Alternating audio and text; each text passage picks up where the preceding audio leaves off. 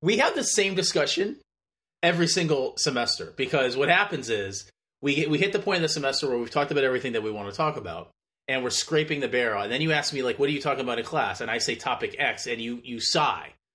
You say, Your class. I just do not like any of the topics that you talk about in your class. Well, it's a good thing you don't have to take my class, Jeff. You know, it's great. Lots of people teach Government 204. You can take it with somebody else, you know. But I like terrorism. I don't like terrorism. I like talking about terrorism and thinking about theories of terrorism.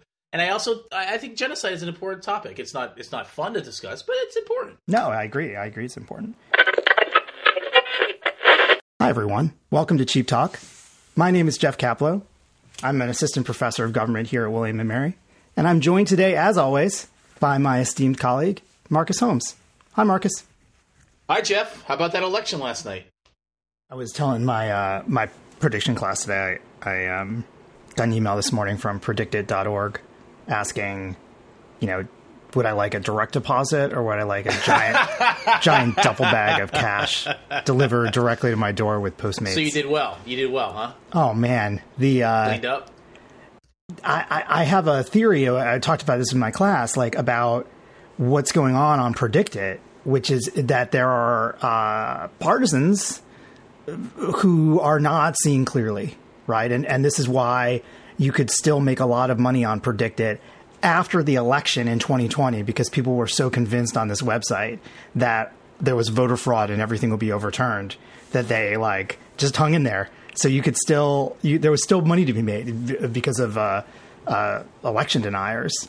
And so I just think the sample for this website in particular is just very, very partisan and very motivated by either a particular media window or their beliefs about what's going to happen are kind of unaffected by polling or any kind of estimate that's out there. And so when you look at most prediction markets, they follow pretty closely 538 or some other poll aggregation site, because everyone's using the same raw material to come to their judgments, but not Predicted. Predicted is way out on their own, doing their own thing. And so it doesn't mean they're going to be wrong, of course. Sometimes the crazy people are right by accident. But in this case, it's a good way to bet, right? Is that they're not going to be right by accident forever. And in this case, the percentages, the implied probability assessments in the predicted markets were way off from at least the conventional wisdom. And it turned out the conventional wisdom was pretty close to right in this case. But okay, I don't understand something. Shouldn't the market? Yeah. Yeah, the whole point of these things, right, is that the market fixes that. Right. I'm missing something here. Yeah, isn't it supposed to be the case that that doesn't happen because rational people show up and they're ooh, I'm like Jeff Kaplow. I'm going to take advantage of this situation, and a bunch of Jeff Kaplows show up, and then everything kind of evens out, right? Exactly. And so what happens is, in this case, the problem is that Predicted is not a fully liquid, unconstrained market. And there are several restrictions, including on the number of people that can be involved in each market and on the amount of money you can put in each market. And it's capped fairly low, which means that even with my millions from William & Mary for my signing bonus, you do very well. That I can't affect the price because I'm limited to how much I can buy.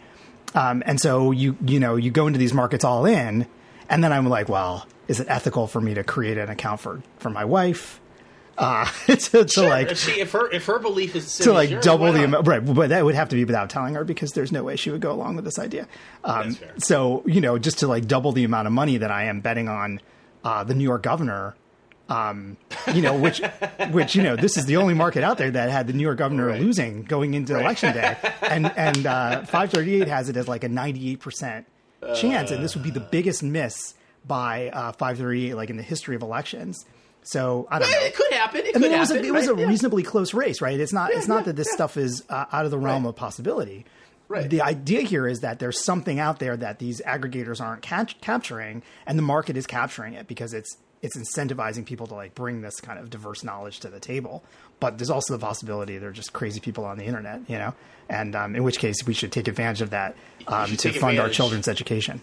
Yes, take advantage of the crazy people on the internet and you're also doing a service, right? Because you're providing like a little bit of rationality. You know what I mean? Like if it was just the crazy people on the internet, like it'd be really skewed like in the wrong direction. Like you are providing valuable insights and sharing of information into this market. That's the way I look at it. So I say, you do you, Jeff. You did a good job. I will say it's a little bit awkward talking about it in class because, like, on the one hand, I don't want to advocate gambling like to my students, right? Because I certainly don't want to be responsible for their losses. Let's put it that way. But at the same time, like, they really should be betting on this stuff, because it's like there's like free money. Right, you don't want to encourage gambling, right. But at the other, on the other hand, the logic behind gambling and like why it may make sense for you to gamble when the spread is so large between the polls are saying and then what the predicted people are saying. Yeah, I mean that you could sort of like have the students think about it in a way of like when would it make, if you were going to bet, when would it make sense to do so? Yeah, exactly. That's a good way of putting it. Like, I also don't want to be reported to the authorities for right. Well, this is what I tell my students. You play the Powerball like when it gets over like 1.7 billion, because then the expected value of your $2 ticket is actually like $2.03 or something like that. And so therefore, yeah, that's not true at all. That's completely not true. The issue, it works out assuming that just one person wins. If you have multiple people win, then the whole thing goes out the window. But that's a risk you have to take, Yeah, that's a risk you have to take. Anyway, should we start our podcast?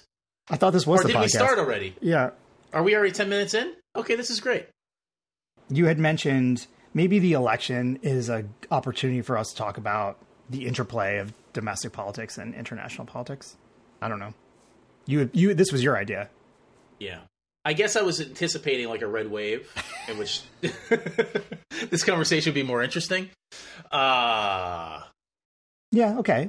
We don't have to. Well, I don't know what I'd say. Like I was about to say like, Well, I mean, look, the House and the Senate still may go Republican. Oh, so we should do the podcast as if there's still going to be a red wave? Well, no, there doesn't need to be a red wave. There's not a red wave. A red ripple? I don't know. But we're not, despite the Democrats having overperformed expectations, it seems... Historical and polling-wise. If I had to guess right now, I would say there'll be at least a Republican House. And I think it's it's still up in the air, but I think that's where it's leaning. And then for the Senate, I mean, I think it's a toss-up. What are you thinking for the Senate? I think it's a toss-up, but I think it leans Democrat because I think that Georgia... Warnock is up by how many votes in Georgia at the moment before the... It's going to go to the runoff. Yeah. Yeah, I mean, I feel like he's not going to get to 50. It's like 49.4 or something. What does the literature say on runoff elections? Like, what happens in those? Let's get our American politics guest. Should we have a guest? We should bring Jamie in. Is that something that people study? Like runoff elections? Somebody studies everything. There's no piece of the landscape that is not studied. Can you imagine doing your dissertation on like the runoff elections and creating like a model of... Because it's when they have these third-party candidates, right? Like, it's kind of interesting because then you have to like figure out, okay, well, the people that voted for that third-party person, who are they going to vote for in the runoff? If they're going to vote at all, right? Who are they going to vote for? I mean, my money's on Warnock in the runoff, but I think right. That's what I'm saying. My intuition is like if I had to bet today and predict it, I would think in a runoff, I can't see Herschel Walker winning, and so I would say the Senate will be Democrats because if they win Georgia, that's it, right? Well, right. I mean, I think both Arizona and Nevada are going to be very close. I think Kelly is up by. We just don't know how many ballots are outstanding right now as we're talking about this. But I mean, it's going to be really tight in Arizona, but I would rather be Kelly. Right. It's going to be really tight in Nevada, but I'd rather be the Republican. Right. And then there's Georgia, where it's a whole new election. So yeah, I mean, I guess I would say very slightly lean Dem, but it's like. It's going to be tight. So we could end up in a situation where, despite Democrats dramatically overperforming expectations, right? Well, two things. They still take both. Right. It's possible that Republicans take the Senate. That's possible. I don't think it's likely, but it's possible. Can we talk about why Arizona is such a mess? Like, why does it take Maricopa County so long to process their ballots, and why does it seem like every election cycle there's always some issue with machines? Are they just making that up, or like what is going on there? I don't know. I mean, I know that a lot of states have rules about not processing ballots before the election, right? So you get to the situation where everyone's like, well, why haven't you finished counting it? Well, because the law says we can only start counting once the polls close. Sure. And then I've got all these ballots, millions of ballots. And I think that it's further complicated by the fact that in a lot of states, and I can't remember if Arizona is one of these, I know Nevada is, the ballots just have to be postmarked by election day. So you're still getting in valid ballots on like a week later that need to be counted in a really close election. We only care about this because the elections are close. In a lot of places that have the same problems, it doesn't matter because the elections are right. But it just seems to me, and I understand they only count ballots like 9 to 5 or something like that. But it seems to me like in Arizona, there's only 68% of the votes have been counted, according to New York Times right now. And it's not like there's 50 million votes that they're counting. There's like going to be 2 million or 2.5 million.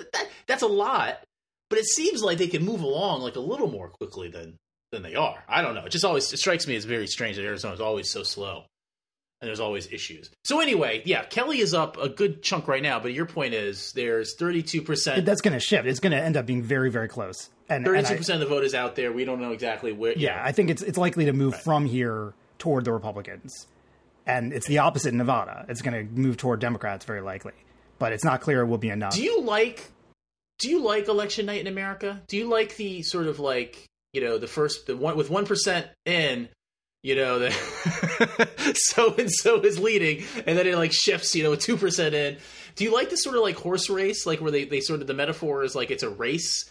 Because it strikes me as like very misleading, and as we saw in 2020, this leads people to think like there could be problems. Like Trump is like stop the count, because right now I'm winning. And people believe that. They're like, well, wait a second. Yeah, he was winning before. How is it possible that all these votes? It just seems like maybe as a country, while watching the election returns is kind of fun and exciting, and there's drama, it might just be better for everybody if we woke up in the morning and they were like, here after we counted all of them, 100% of the vote in, here's who won.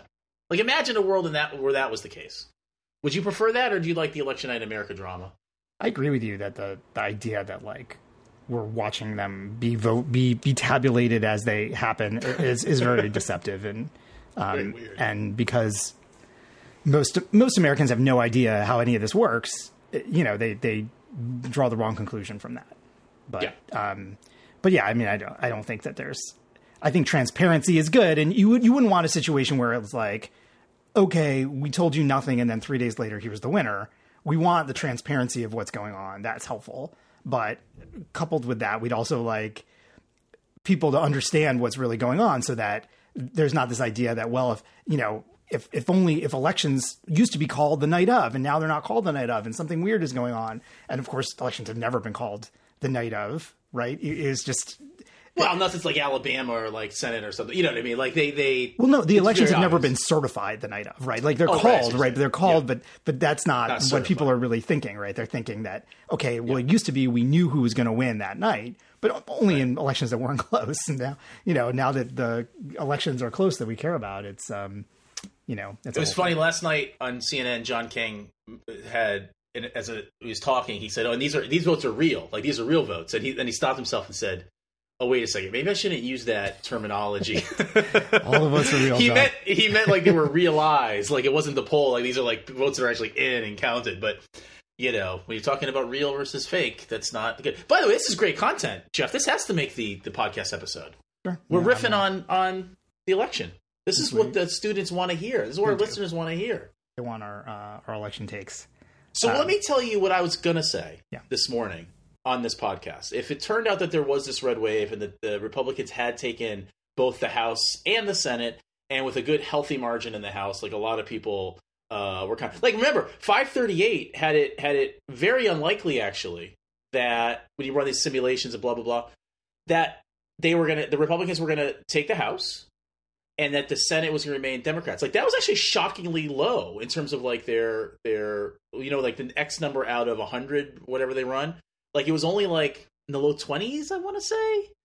It was much more likely in their model that the Republicans had control of the House and the Senate. So I was going to come on here today and talk about the ramifications for international politics.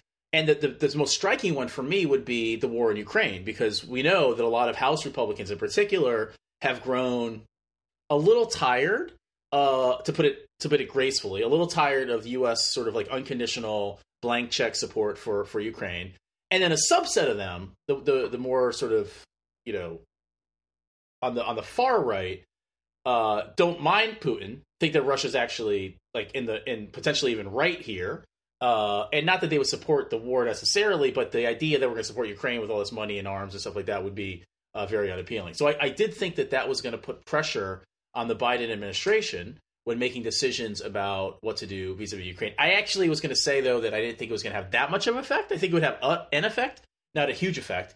The bigger thing for me was if the Republicans had controlled the House and the Senate, I thought it was very likely that there would be a lot of distractions in the next year, right? So House investigations, and there might still be House investigations, but House investigations, potentially even an impeachment of Biden over what, I don't know, inflation or something like that. So like this would have been a distraction that Biden wouldn't have had, would not want to have to deal with, and would likely have to deal with. But now, as we see that it's not the red wave, and it might still be the case that they end up with the Senate and the House, I think it's a little less likely that those two ramifications of last night, potential ramifications come true. So that's what I was going to say, but now I don't have to say it, even though I just did.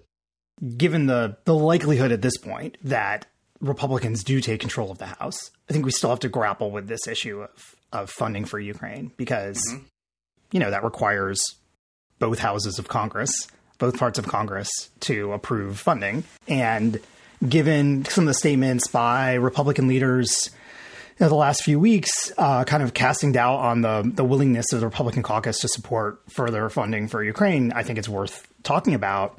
The narrow majority that it seems likely that the Republicans will have in the House makes this maybe less of an issue, because you can imagine a kind of bipartisan consensus where all the Democrats join, you know, some substantial portion of Republicans to support funding for Ukraine. So I think that's still a possibility, that even if Republicans take control of the House, that might not mean cutting off the funding altogether. But it's something that certainly Ukraine has been worried about. The European allies have been worried about. And the Biden administration, I think they're not talking a lot about it, is also worried about. And so there was some talk of potentially having some broader bill that went through the lame duck Congress, the Congress that's, you know, as folks probably know, Congress doesn't actually turn over until January. And so it's still possible to pass laws under today's Congress, not the one that was elected today, but the old one. And so you could imagine a situation where the Biden administration is able to get some legislation through that provides support for Ukraine over the next 2 years in a way to kind of counteract this potential. I think there are plans for that that are in the works, and we'll have to see whether the Biden administration still thinks that that's necessary. There are other tools that the administration has at its disposal to get funding, to get support to Ukraine in different ways, including through allies. And providing support for allies who then provide support for Ukraine. So it's not as if this is necessarily like a complete cutting off of support, even if that was what the Republican caucus decided to do. But right, I agree with that. It's definitely an issue that everyone is concerned about, and Ukraine in particular, right? Because the durability of Western support for Ukraine's fight is like the primary importance. And from the perspective of Russia, the ability to kind of drive a wedge between the Western supporters of Ukraine and Ukraine itself is the key to victory, I think, for Putin, right? That Putin feels as if he can cut off that source of support, that it will provide an opportunity for Russia to declare some kind of victory in Ukraine. So this is a key thing to focus on, and it's one of those few things I think that does hinge on domestic support. My general view of this whole area of the interaction between domestic politics and international relations is that it's largely overblown, that often domestic politics doesn't have much of an effect on international relations, even if we sometimes, you know, want to see those kinds of connections. So there are a lot of theories of international relations that draw on what's going on domestically to explain international outcomes. The premise of many of those things is that domestic constituencies care about what happens internationally. And I think from looking at the United States, at least, there's not a lot of evidence for that assumption, this idea that the American public cares what's going on internationally, with the exception of the U.S. use of the U.S. military abroad, where there's clearly a much stronger connection for the U.S. population. But in general, in order for you to have a mechanism where domestic politics affects international politics, someone at the domestic level has to be paying attention. The population has to be paying attention. And that's something that in study after study, we have a hard time finding support for. That people don't tend to vote, for example, based on the idea that this next president will have a better foreign policy or a foreign policy that they support. People vote on things that affect them directly. And usually in the United States, international relations is not one of those things. Yeah, I agree with most of what you said. I mean, I think part of it is definitely that foreign policy is complicated. Foreign policy, to really have sort of well-formed views, you kind of have to be paying attention. There's a lot of information out there to digest. And so I think most people in America anyway don't spend a lot of time thinking about the intricacies of foreign policy. In other countries, I think that they do. So I think like in the EU, for example, it's always striking when you go to like France or Germany and you turn on the news, like they spend a lot more time on their sort of like 6 o'clock news talking about what's going on in other places of the world. Here in the United States, we talk about what happened next door, who got arrested or, a local crime or whatever. But over there, it's much more sort of integrated into the international politics landscape. And so people, I think, pay a little bit more attention. I do think one area that it makes a difference is that Republicans this kind of ebbs and flows, but I think oftentimes there's a sense that the American electorate kind of favors one party over the other when it comes to foreign policy. So in other words, I might not know a lot about any particular kind of foreign policy topic. Like if you ask me about climate change legislation and the COP27 or COP28, whatever we're up to now, or the war in Ukraine, I'm not going to have really well-formed views on that. But I do trust the Republicans to do better because I know that they're hard on X country or the Democrats are soft on this or vice versa, right? So I think sometimes at the sort of aggregate level, it can matter and that a party can kind of be better respected for foreign policy. But I think you're right when it comes to these specific issues. It's not obvious. I think actually go one step further. I mean, a lot of people would make the argument that domestic politics really doesn't even matter at the presidential level, in the sense that if you're sort of approaching international relations from a kind of rational perspective, you would expect most leaders to kind of make similar decisions given a given structural or strategic environment. And there are lots of arguments, obviously both ways. I was in my class the other day where I showed the students quotes leading up to the war in Iraq, which were all about, Saddam Hussein's a bad guy, weapons of mass destruction, he has them, we need to get rid of them, we should have done the job in the first Gulf War, etc.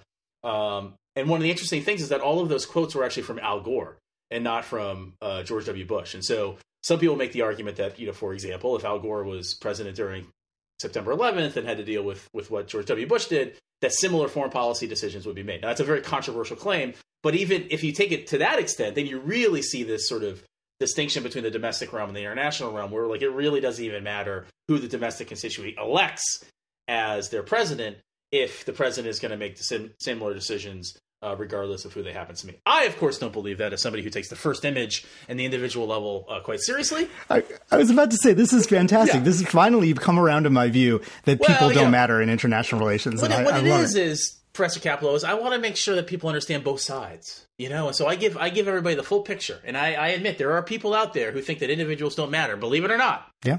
I just don't happen to be one of those people. But I admit that sometimes they make good points. I mean, I think the little trick of giving you quotes that you think are coming from George W. Bush, but they're actually from Al Gore. That's kind of fun. I like that. I might steal that from my class. Yeah, it's a good one. It's a good one. Yeah, I don't believe in giving both sides of the story.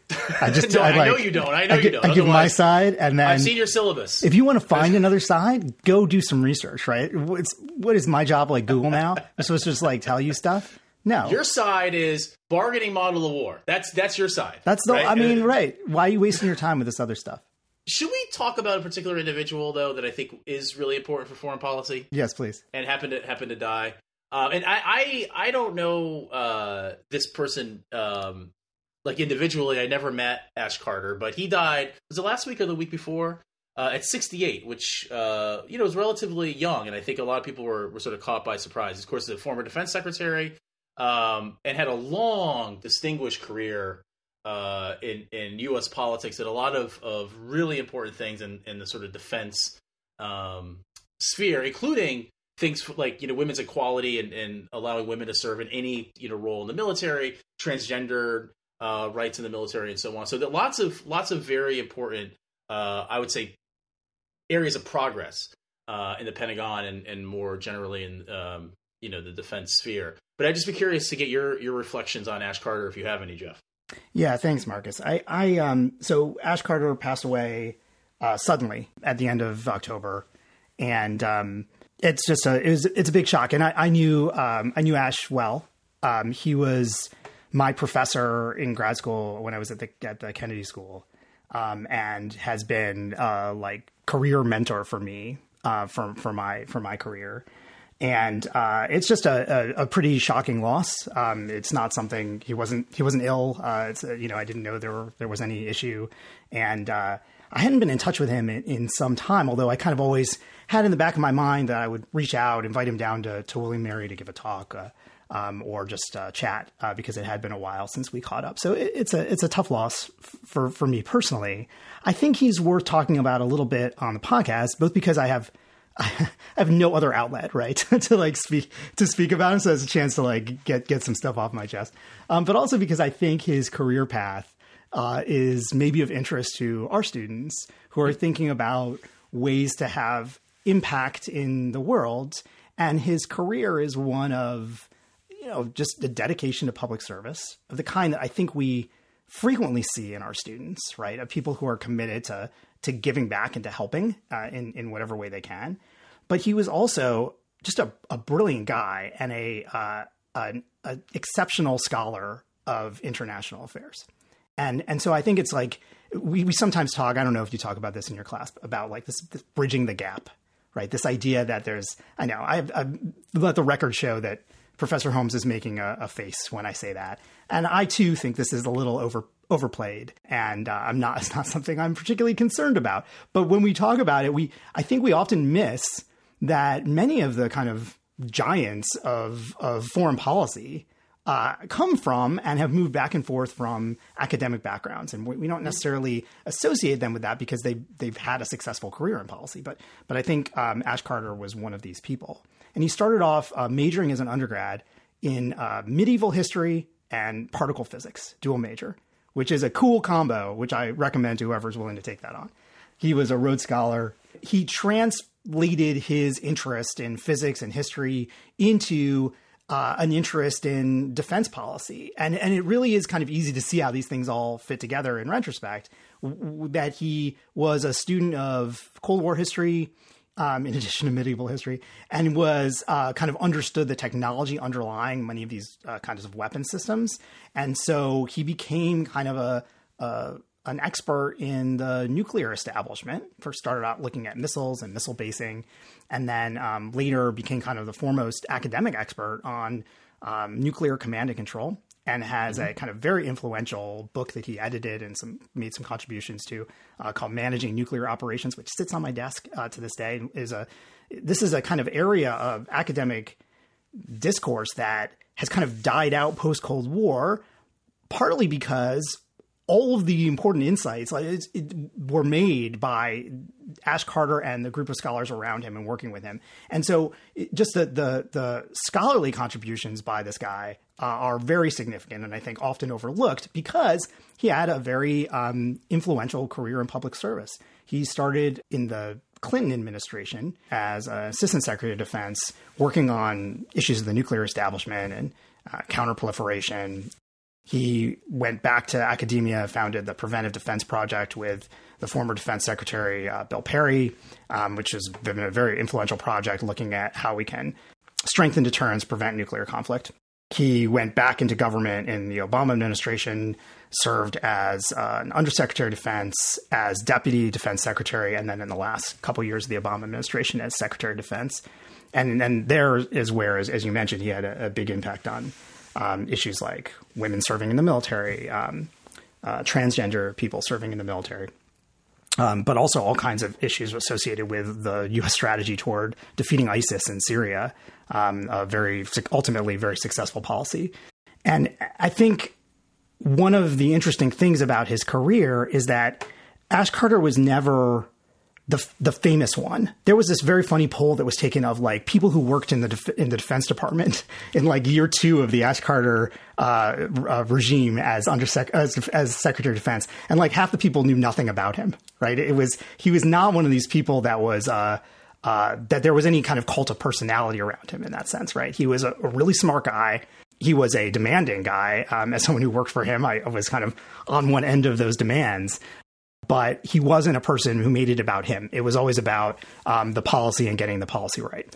He was also willing to kind of push back against the conventional wisdom if he disagreed with it, the party wisdom, the politics around military policy. For example, he supported new nuclear weapon systems that were kind of very unpopular in the Democratic foreign policy establishment. And he was, kind of on record as supporting those systems going forward.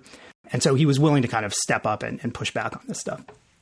For me, though, one aspect of his career that I haven't seen talked about as much, there's been a kind of an outpouring of remembrances for him, was his role as a teacher and a mentor.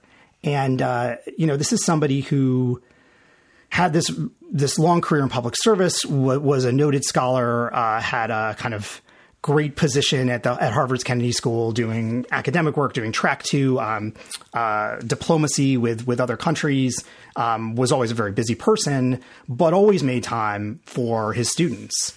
And I remember I was reading one of these remembrances, talking about there was a reporter who had interviewed him as part of a bunch of stories on U.S. defense policy, and he had talked about how Ash Carter had been very forthcoming with his time and been willing to talk with him at length. And then at the end of the interview, this was at some conference, had asked to meet the reporter's parents.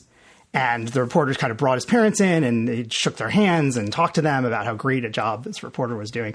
And it was funny to read that because it reminded me of my experience with him when I graduated from the Kennedy School and had worked for Ash for a couple of years. He wanted to meet my parents, and he actually set up like a meeting. Like there was a time and a place. I brought my parents. He just wanted to like sit them down and like, tell them about how good a job I had done. And it was just like one of these things that, is above and beyond this idea that he like really cared about the trajectory of his students. He cared about them finding fulfilling work and interesting work. And, and he wanted to make them feel good. He wanted to brag to their parents about how great a job they did.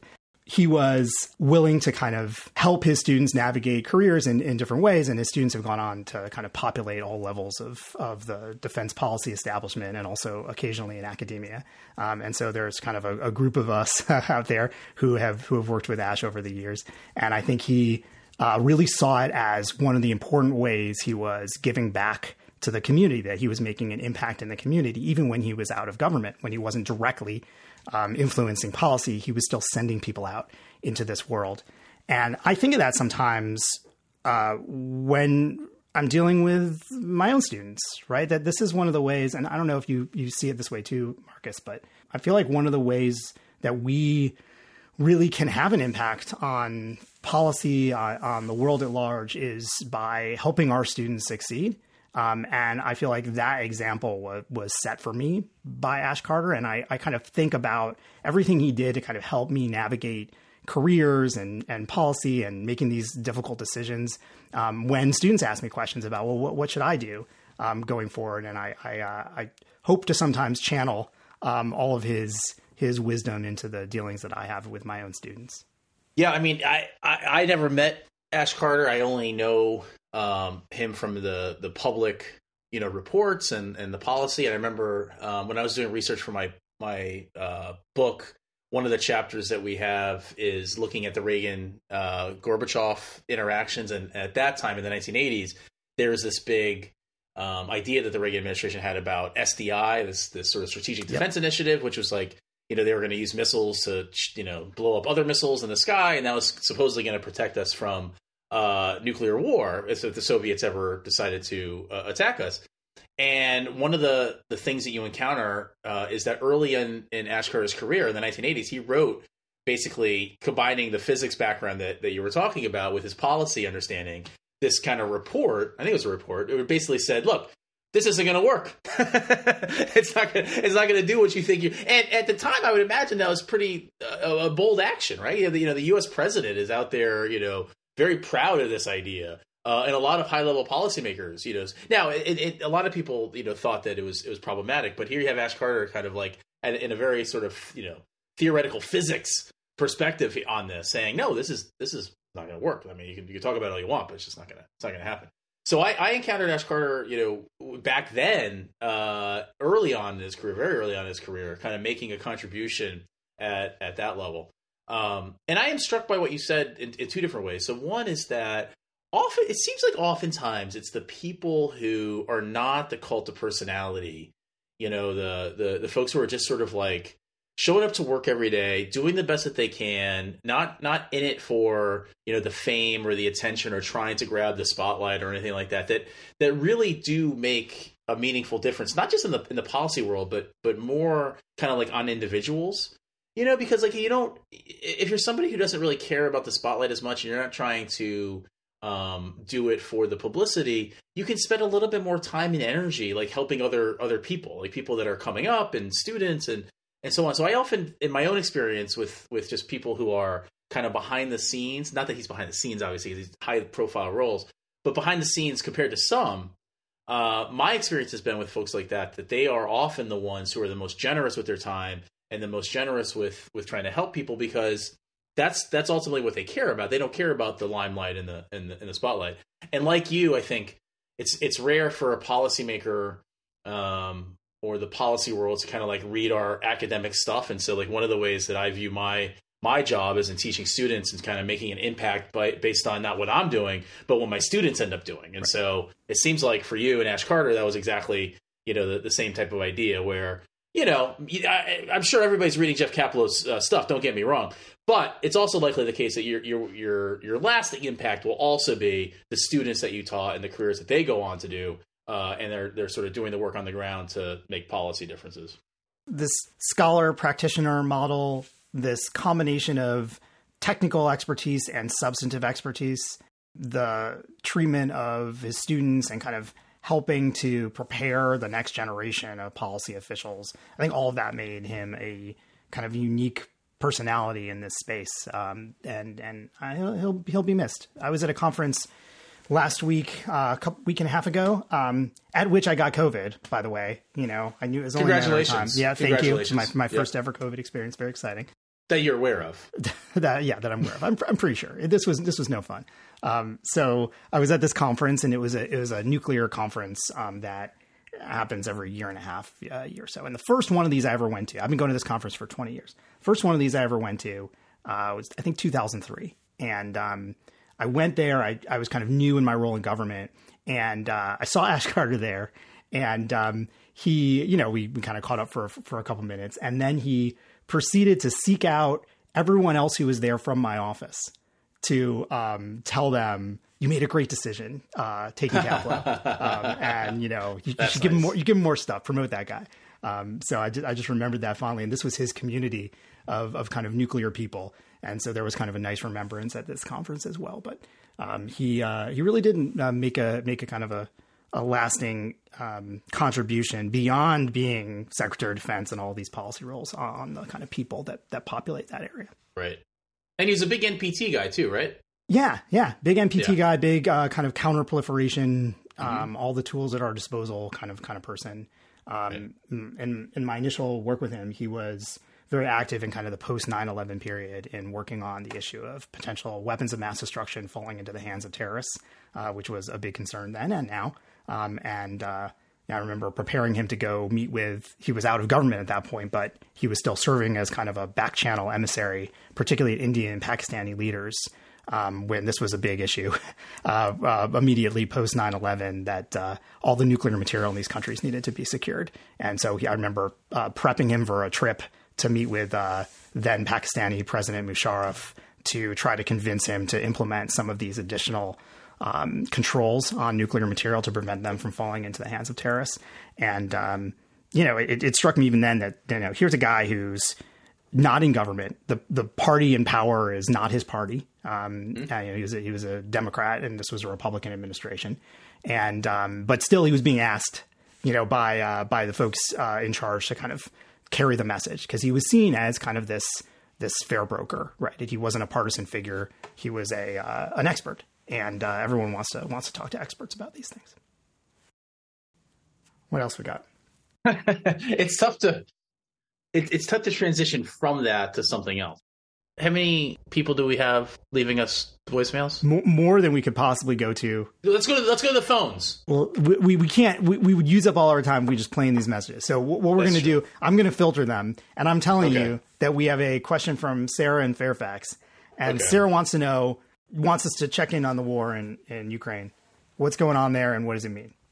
Well, and I don't know if you know this, Marcus, but today there were some announcements made by. You asked me a question, and then you proceed to answer your own question that you just asked me. I just didn't want to put you on the spot. I don't know if you're watching the news. I was going to give you the one thing that I knew. Okay, go ahead. Give me the thing. In response.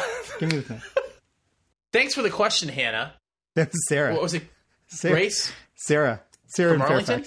Fairfax. Yeah. It's all the same up there. Reston? So, I can't remember. It's all the same. It's all Northern Virginia.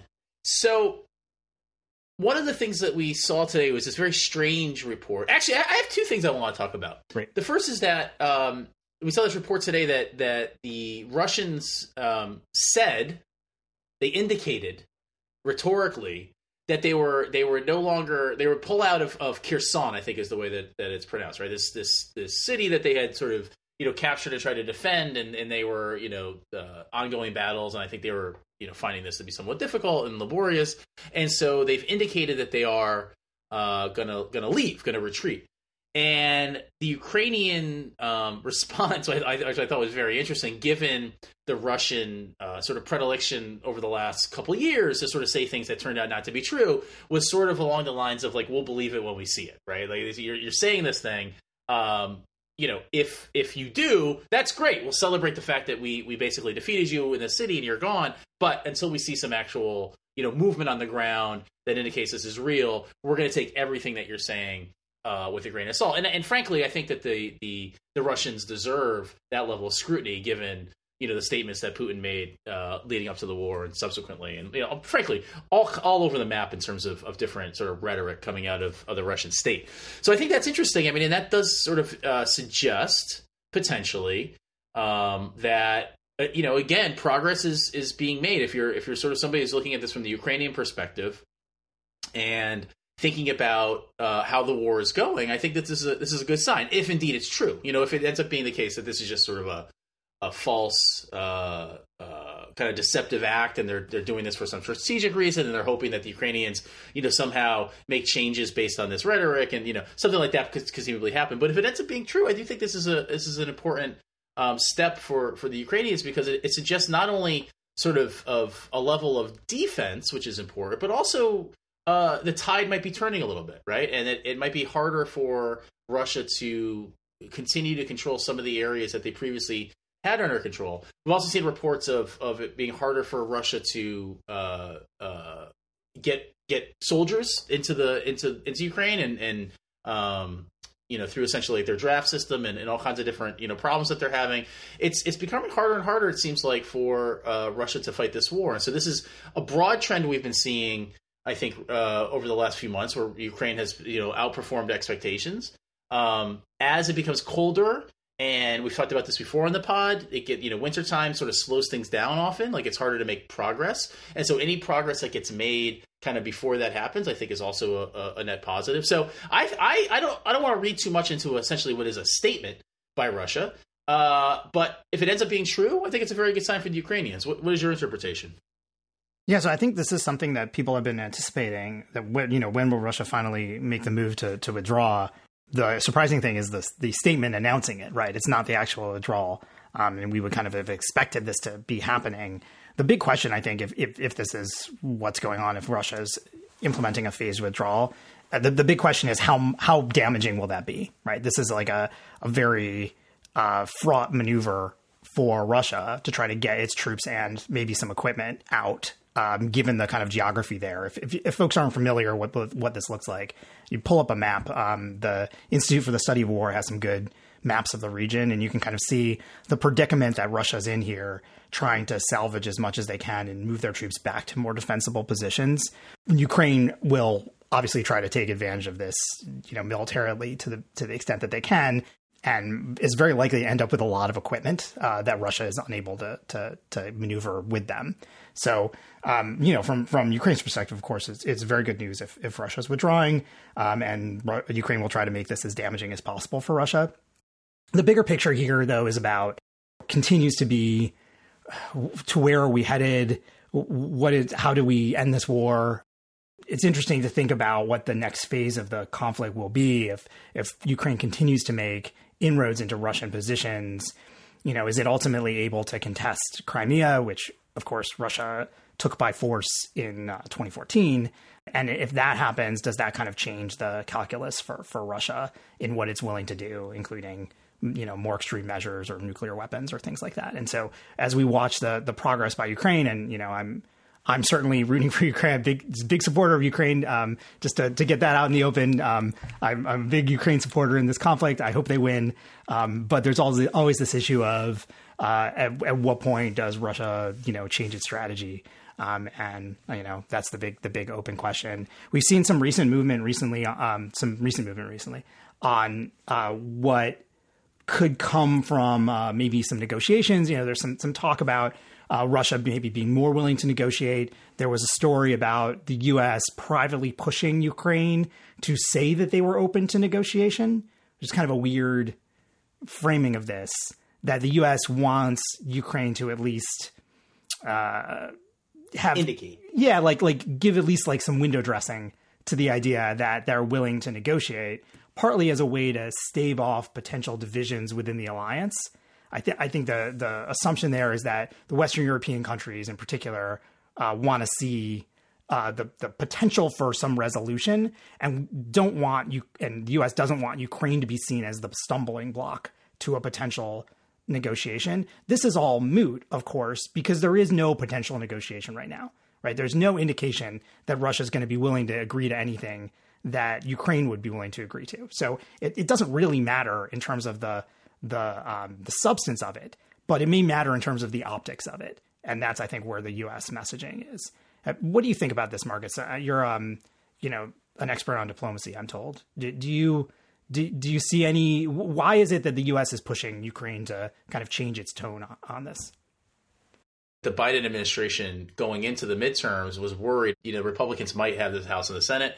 And so the time might be ripe, given you're going to have this sort of lame duck period over the next month or two, to try to see if there's any potential to get something to change the frame a little bit so that we're at least opening the door to possibly, you notice all the conditional language, right? Like possibly sit down. I think one of the fascinating things to me also, though, is that, this is a little similar to when the North Koreans and the South Koreans and the Trump administration, you talk about denuclearize the Korean Peninsula. It's sort of like what negotiation means to both sides, I think, is quite different. So Zelensky yesterday, I think, or the day before said, we're open to genuine peace negotiations or something like that, which I think what he means by that is territorial integrity with respect to the things that have been taken, get restored and all that. And Russia withdraws and gives up. Yeah. So that's the idea of his negotiation. I'm open to that as well, Marcus. I'm going to go on the record right now. That will solve it for me. Russia withdraws and gives up. Right. Whereas the Russians, I think, are probably we went to war to show you our level of resolve, and we're serious, and you see that now. So give me something in return. So their idea of negotiation is not sort of how what we're going to do, but how much land we're going to be able to keep that we. And this is kind of what happens in wars, right? You have these, in 1967, for example, the war, the Middle East, this is, you take all this territory, and then the question is what happens now? Once the war is over, you have this sort of settlement, who keeps what, etc. So it might be the case that what's happening is a little bit of rhetorical back and forth, kind of setting the stage for not only just negotiations in the grand sense, but kind of what both sides imply with that term, and setting the stage for what might come down the road in terms of a negotiation, and understanding that we're kind of trying to get to the point where both sides see that the other understands that word in the same way that I understand that word, which frankly I think is going to require a lot of work. I think for the Biden administration and NATO and the West, getting Zelensky to understand how the Russians see negotiation and getting Putin to understand how the Ukrainians see negotiation. And it's not they don't see it; they're smart people. It's obvious that they understand what we're talking about, but understand it at a level at which they're then willing to sit down and potentially talk. Right? Yeah, I mean, and this goes back to something we talked about, which is that this is not the U.S.'s deal to strike. Right. And the United States, I think, can be helpful, and the other allies, I think, can be helpful in creating the conditions that would be more conducive to negotiation and making particular kinds of guarantees, maybe after the fact, that would make Russia and Ukraine more comfortable with a particular settlement. But ultimately, I think, the U.S. knows, U.S. policymakers know this, this is a Ukrainian decision as to when to negotiate and what to negotiate for and what they're willing to accept. And I don't think there's any appetite for imposing U.S. views at this point, at least, on Ukraine. Part of it goes to trying to strike that balance between making the right kinds of signals about openness to negotiation, but also not being seen as showing any breaks in the alliance or any sense that we're pushing Ukraine towards some results that they wouldn't necessarily go for on their own. Do you think there's any sense in which the retreat from Kherson is it can be seen as willingness on the Russian side to potentially negotiate, or do you think it's purely just a military setback and they're looking at the numbers and they're realizing we can't do this anymore, and so we're gonna leave? Like, in other words, can this be read as an attempt to signal to Ukraine and the West that maybe they're more open to negotiations than we previously thought? Like, not that it's a conciliatory gesture, but it's sort of like one of these things that you do to say, maybe we're changing our position, our political position a little bit here. I don't see it that way, because this is a kind of military reality that Russia is facing, that this is not a tenable position in Kherson, that they're going to lose more troops, more equipment if they stay. And so, it makes sense to withdraw. There is a sense in which this is surprising, in that I think there have been political reasons not to retreat. I think the writing has been on the wall for Kherson for quite some time. And the question really was, why haven't they retreated already, saving some personnel and some equipment for a later fight? And one reason they may not have been willing to do that is that the kind of political ramifications of giving up this key city in the face of Putin's annexation of this region, right? And so it may be that Putin or those around him wanted to maintain the idea that they were kind of holding on to this territory. So the fact that they're withdrawing may mean that there's a recognition by Russia's leadership that their situation is worse than they maybe had previously thought. I don't know. It's at least a possibility. On the other side of this, when we talk about negotiation, it's worth mentioning that the Ukrainian people, we've been talking about domestic politics and international implications of it, but the Ukrainian people may not be willing to negotiate, right? In a very real sense. And this may be something we talked about before, that it's one thing for leaders in the United States to say, oh, well, here's a deal that's possible. And maybe even for Ukrainian leadership to say, here's a deal that's possible. But then you got to convince the Ukrainian people who have suffered under this conflict, right? That, some trading of territory is in order here. And that may be a whole nother thing that is not necessarily doable from the perspective of Zelensky and that administration. So, there is another player here in terms of the population of this country that does have a say. Yeah. It is striking that the announcement came today, right? It came like after the election results in the United States were known last night. So it's not inconceivable. It's not inconceivable that there's some important correlation between these two events, where Putin, we do know, for example, that Russia admitted that they were trying to interfere with the midterm elections, right? They're on the record. That oligarch, I forget his name, but he claimed that they were doing this. So we know they were trying. Putin last night in Moscow watching CNN couldn't have been happy with the results. Mm-hmm. It's not inconceivable to me that if the Republicans had the red wave, and he thinks to himself, okay, well, wait a second, things are going to change here a little bit. Maybe I can hold out on this announcement. But as it became clear that the Democrats did a little bit better than expected, maybe the interference in the election didn't go quite as planned. He feels like maybe this is the time to do it. He's waiting to see what happened in the midterm. Now, this is not a conspiracy theory, but that is quite the conjecture that this had something to do with the events on Tuesday night in the United States. But I leave open the possibility that the timing is a little suspicious. I'll just say that. Yeah, I color me skeptical on that one. I feel like leave it to the Americans to make everything about them. Right. Well, that's like true. your stupid little midterm election is like driving world events, Marcus. Well, it's so stupid that they wanted to affect it. They're on the record. They said, we're trying to affect things here. I mean, I guess anything's possible, but I feel like the writing has been on the wall for this one for quite some time, and as a kind of military fact of life, that we're going to have to withdraw, and so the surprise to me is the announcement, and that's one of the things that I think is the source of some of the responses from Ukraine, right? Like it would have been totally understandable and kind of expected to see Russia withdrawing, but instead to see the statement that Russia is going to withdraw, that's super weird and has everyone kind of on their toes, right? Like, what does this mean? Are they trying to draw us into something? Is this a feint? It seems like it's a trick. Right. Is this a trick? Right. So like the fact of it isn't so surprising, but the statement is weird. And the kind of coalition around, I don't know if you're following all this like internal Russian defense stuff, but there are factions, right, in the Russian defense establishment, and the people who are kind of speaking up about how good an idea this is like one faction.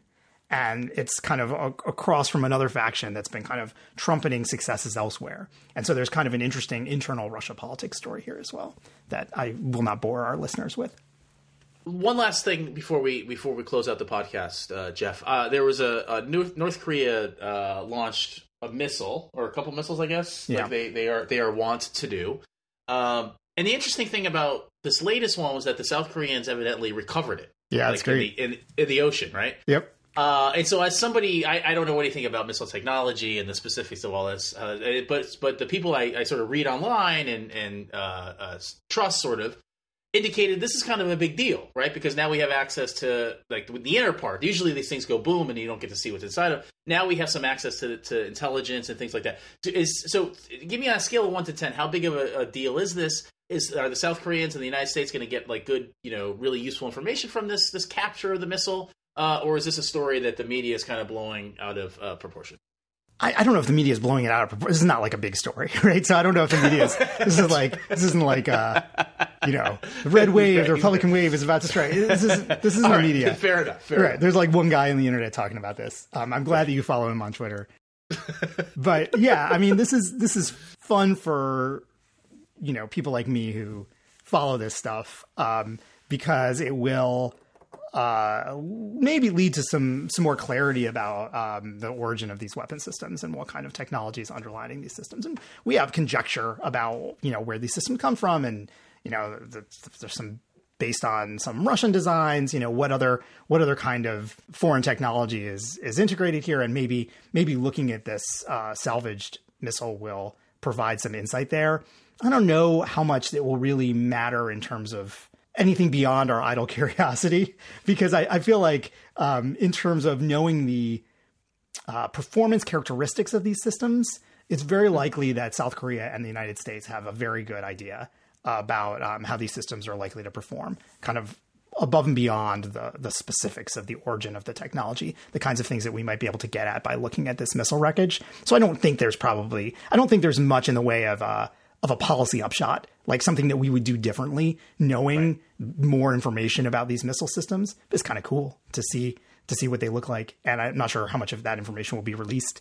But the fact that South Korea has a hold of this means that at least there's a possibility that we'll get some more insight into where these systems are coming from. And what that really goes to, I think the most interesting piece of it is future iterations of the system. What are the potential improvements that North Korea could make to these systems to increase their capabilities beyond what they have now? And maybe more insight about these missiles will kind of help us make adequate conjectures about where things are trending in North Korea's missile program. Okay. That's more or less what I expected you to say, and that's what I got. I just trying to meet expectations. That's my goal here, and I hope that we have done that for our listeners today. We've had a long kind of hiatus. We had couple of weird times we were traveling or busy. You just admitted to everybody you got COVID. We can't do it pod way of COVID. No, of course I'm not. I need all of my energy and capabilities just to sit here with you. It's taking everything I have, my friend. It's very tough keeping up with me. I recognize that. It takes a lot out of me. Yeah, so we had to take almost a month-long break there, it looks like, but I'm glad that we're back and have a chance to chat, and hopefully we didn't lose too many of our 7 listeners. No, because what happens is when you're on Spotify like we are, then you get a notification when a new pod pops, right? So like everybody's going to just listen to it. It's fine. Let me remind everyone listening to this that you can listen to this podcast. You can subscribe to this podcast in any podcast app you want, as long as it's not Spotify. All the inferior podcast apps. But any other Apple Podcasts, Google Podcasts, I use Overcast. Pocket Cast is a good one. Whatever you like. Probably even download them on an MP3 format and play them on your Castro. iPod. Exactly. You can download them directly. That's weird, but you could do that. The nice thing about subscribing is that you're notified when there's a new episode. And since Professor Holmes and I are not always right on time each week with our episode, it's kind of nice to have that notification. If you're wondering how to do it, there's a custom URL that you can enter, and the information for that is in the show notes for today. So you can just put that custom URL into your podcast player of choice. It will subscribe you, and then you will never miss an episode of Cheap Talk. Also, you can contribute to future episodes of Cheap Talk by asking us a question, making a comment at www.speakpipe.com/cheaptalk. And we'll maybe get you on the air, depending on what you say. But in the meantime, Marcus, it was great talking to you today. It's great talking to you, and I have an idea for season 4, which is we should hire a research assistant to do detailed show notes for each of the pod episodes, and in particular pay attention to the things that we say that are incorrect.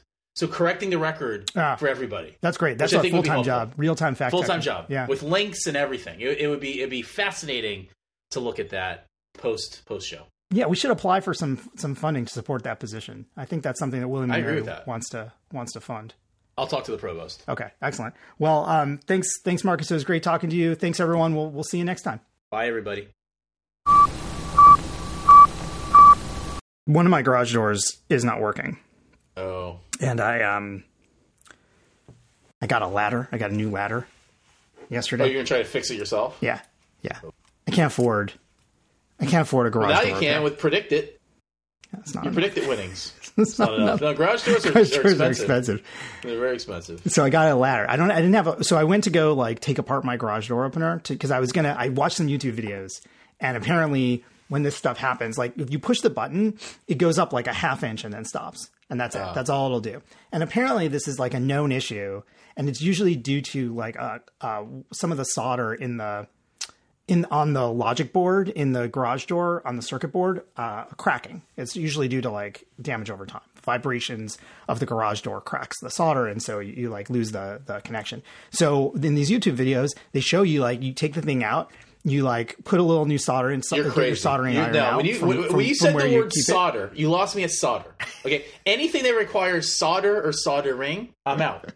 So I got I'm a little out of practice. It's been years, but I picked up a soldering iron for $8 at Home Depot, and I got and then I went to go do this, right? But I realized I cannot reach the plug for the garage door, which is plugged into the ceiling of my garage, right? That's where they typically are. Yeah. Yes, exactly. It was very high. So my three step ladder is not high enough. Standing on my car was not high enough, although I thought that was going to work. So I actually purchased my first real person. Oh, a legit ladder. A legit ladder. Yeah, it's an 18 feet ladder. Be careful. A lot of people fall off ladders. Exactly, right? And I did not run this by my wife because there's a blanket, no ladders, no going on the roof restriction that has been imposed. That's probably smart. But I got the ladder, I unplugged the thing, and now all that's left is that was the hardest part. Now I have to just resolder the I'm sure that'll go fine. Yeah, I'm sure it'll be very easy to just solder some new solder onto the... It's going to go great. So electronics board. I'll check back with I'll give you an update next time. You know what you should do is, because I find that YouTube is very biased towards the successful adventures. Opposed to my unsuccessful attempts. Yeah, exactly. That's a sampling bias, right? Everybody goes onto YouTube like, this looks easy, right? Because you don't see the hundreds of videos that don't get made from the people who completely, like, they burn down their house. They get, like, third-degree burns on their fingers. You know, they replace... I tried to do this with my dryer. I think we had this discussion last season. And, you know, it took like 14 trips to Home Depot. I spent like $300 and then I couldn't get it to work. And so then I had to hire a person to come out and do it anyway. So you don't see those videos. No one's posting their failure videos. So I encourage you, just for transparency and to help the YouTube community, you should show your failures. That's a good idea. My father-in-law sent me like the video he used to fix to resolder his garage door. This is like an epidemic. People doing this. When that happens to me, if that happens to me, I'm calling good old Apple. I think the kit name is Apple Garage Doors. They're the ones that installed ours. Yeah. I mean, I had a guy once fix something, so I have like a name. It's just, you know, no matter what it is, he's gonna charge me a lot of money to look at it, right? And then he's gonna tell me, yeah, it needs a new logic board. Right. Which I will install, or I'll buy, or you really need a new garage door because this one's like 30 years old. Yeah. And then what am I going to do, right? And then I got to pay because I already had the guy out, right? Now I got to pay the $5,000 or whatever it is for the new garage door. You make a good point. I just, you know, so if I can do this for the cost of a ladder and a soldering iron, then I should do it. And the ladder will come in handy later. Exactly. The ladder is like dual use, right? The soldering iron maybe not, but the ladder That's true. It's a small investment. And yes, I may need additional medical care because I burned myself. It also brings a little excitement into the mundane day-to-day existence. But what else do I have to do, right? If it's work on our paper, that's certainly not happening. Well, that's not happening, clearly. So anyway, particle physics.